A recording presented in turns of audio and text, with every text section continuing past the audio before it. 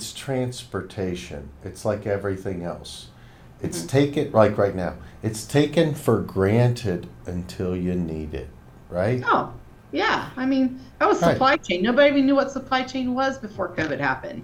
Right. Yeah. Now it was, well, okay, look back to COVID. Every night on the news, it was supply chain.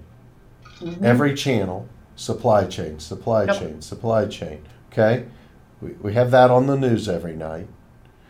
And during COVID, every truck driver was a hero. Hmm. Couldn't do it without you. We appreciate you so much. Whole 9 yards. Now we're away from it. Don't see anybody talking about heroes. No. Okay? And you don't hear anything about supply chain, except You're every not once hearing in a a while. word about it. So to me, it's like the market is at the bottom now, right? We're at a shipping volumes are down across the board. Industries are hurting. Banking industry's hurting. Building industry's hurting. Interest rates are up. Cost of doing business is up. We're at a 12-year high on bankruptcies. 12-year record this year so far on bankruptcies. And you look back and you see people making the same mistakes they had made previous to it. Is everyone's memory or the majority of people's memory this short? Yes. It is. Okay. Uh, Yes. Thank you for clarifying that for me because I was looking for a sounding board that would say, you know, look at the bank in California that went up. Everybody on their boards, interest rates could go up, right? I mean, you Yes. know, We knew this was going to happen. exactly. We saw it. We prepared for it. We planned for it because we know the ebbs and flows of the industry. Let's say I do business with a shipper and they give me 20 loads a week. Okay? Whatever it is. We'll just use that for example. During COVID, I did 60 or 80 loads a week for them because the other providers were failing, and most of those were short notice, same day picks, right? Get us out of the fire. You're not set up to be successful in that scenario. So they get their 20 contract shipments, and if they need more, we'll step up and help you. If we would have done this right from the beginning, we wouldn't have that, right? So now, all the people that fail to keep their agreements and uphold their commitments, they all want to come back and quote unsustainably low numbers. And they're entertained. It's like Yes. if you put your hand on the stove and it's hot, do you go back and do it again and again? Yes. They do. Strategic. I'm going to question any business model where they say they're strategic and they want partners, but they want lowest cost. There's a balance. There's a value, and any company that does not have deductions for late deliveries, etc., bucketed to go get back against transportation and even at a lane level, they don't know whether they're saving money or losing money as an organization. Because one side can show a profit and the other side can show a bleed. Yes. There's the whole bucket of the surcharges that you need to budget for every year because you're not going to get 100% OTIF all the time. And if you have a customer that finds you for that, you need to plan on that. The market is too volatile. The supply chain is still too volatile. The labor market is still too volatile. You're not looking past the tip of your nose. So, what was really difficult was budgeting for COVID. Oh, that just went out the window. I Right. mean, you really just might as well just drink a fifth of whiskey and try to hit a dartboard. I mean, that's just about as good as you're going to Put a get. blindfold on in the dark. Yeah, you're not going to be successful, and there was no one in their right mind that would think that we could be. I mean, the way that we started the pandemic and then how it's sort of finished or wrapped up are completely two different environments. So again, I do believe in looking for budgets. I do believe in focusing that way, but you got to be pragmatic about what the market is doing. And it doesn't matter if it's a pandemic or a natural disaster or something else going on. You have to leave you have to leave room for that stuff in your budget. And hey, if you don't, if you make your budget or beat it because that stuff didn't happen, good for you. That's great. But it's not padding. It's being realistic in an industry that's been volatile for the last 20 years. Right. It just has been. If you're a shipper or an organization, what advice would you have? Because I think repetitively we've seen this industry become more volatile. Mm-hmm. And at the end of the day, to be successful, it takes relationships. It does. You can throw money at it, but you're not going to have the service level and the people involved that you would like. In most instances, if they had strong partnerships strategically, then your liability goes way down exponentially also. Mm-hmm. Yeah.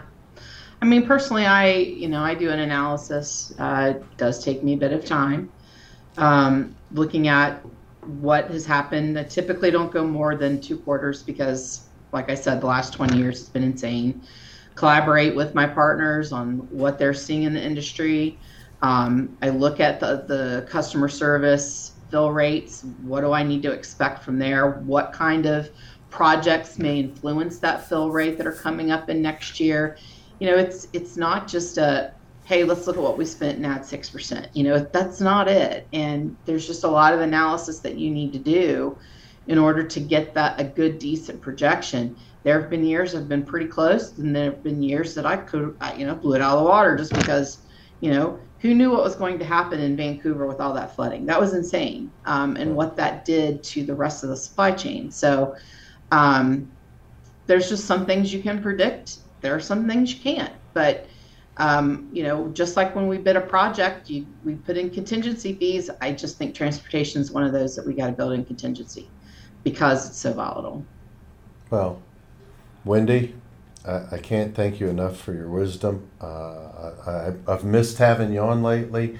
Welcome back from all of us. And I think you bring a real but an intelligent and a relatable approach to all of our listeners.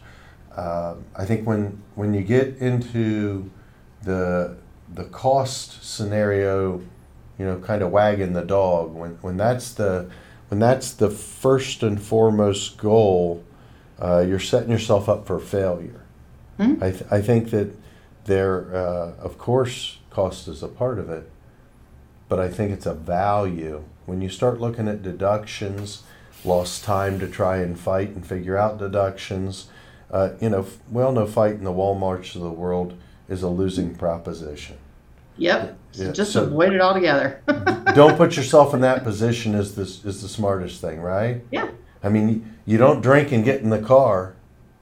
Mm-hmm. That's why they do it that way.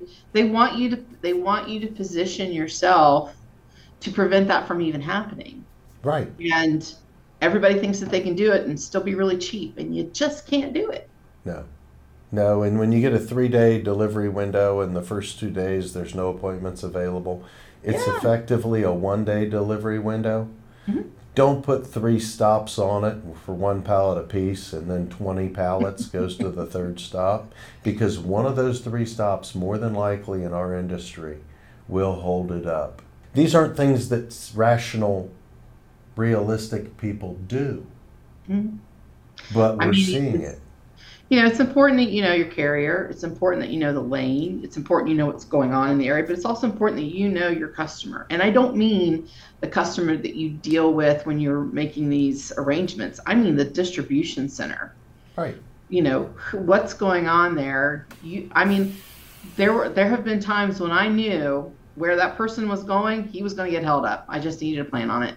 Yep. So if you send us that order with 4 stops and the majority of it we sees this one that we know is going to be a problem if we're 5 minutes late, let's move that one up to the first stop and deliver the rest the next day. Yep. Even if it costs you a couple $100. Yeah. In time. You just saved me about $600 in OTIF fine, so or more. $100, I'm good. Right. So either be stronger on the agreement side from a sales perspective to set your transportation people up for success is I think another part of this, because if your salespeople get compensated at a case level, right, sell cases, and they're not accountable for that, then the liability all goes to transportation. Yeah.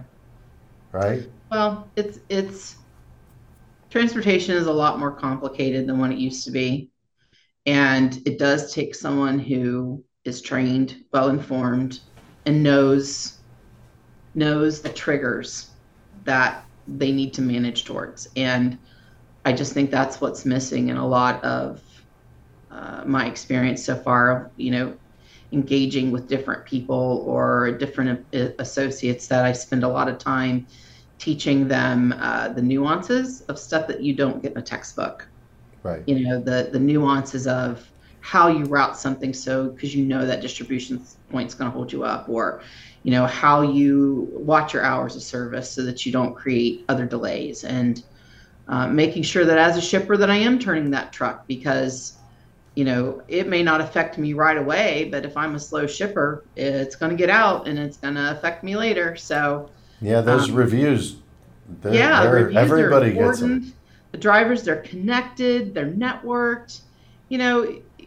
It's really foolish of anyone to think that these guys don't have their ducks in a row. You're talking about their money. They got their ducks in a row. And there are a lot of times as a shipper, we can't even find our ducks. So I think that we have to notice that, hey, we need to be prepared to go into these relationships so that we're playing on even fields. And historically, I just haven't seen that recently. It's been a while. Well, I think that's based on need. I think what will happen, you don't hear anybody talking about sustainability, right? Yeah. Nobody's, that term that's years ago, right?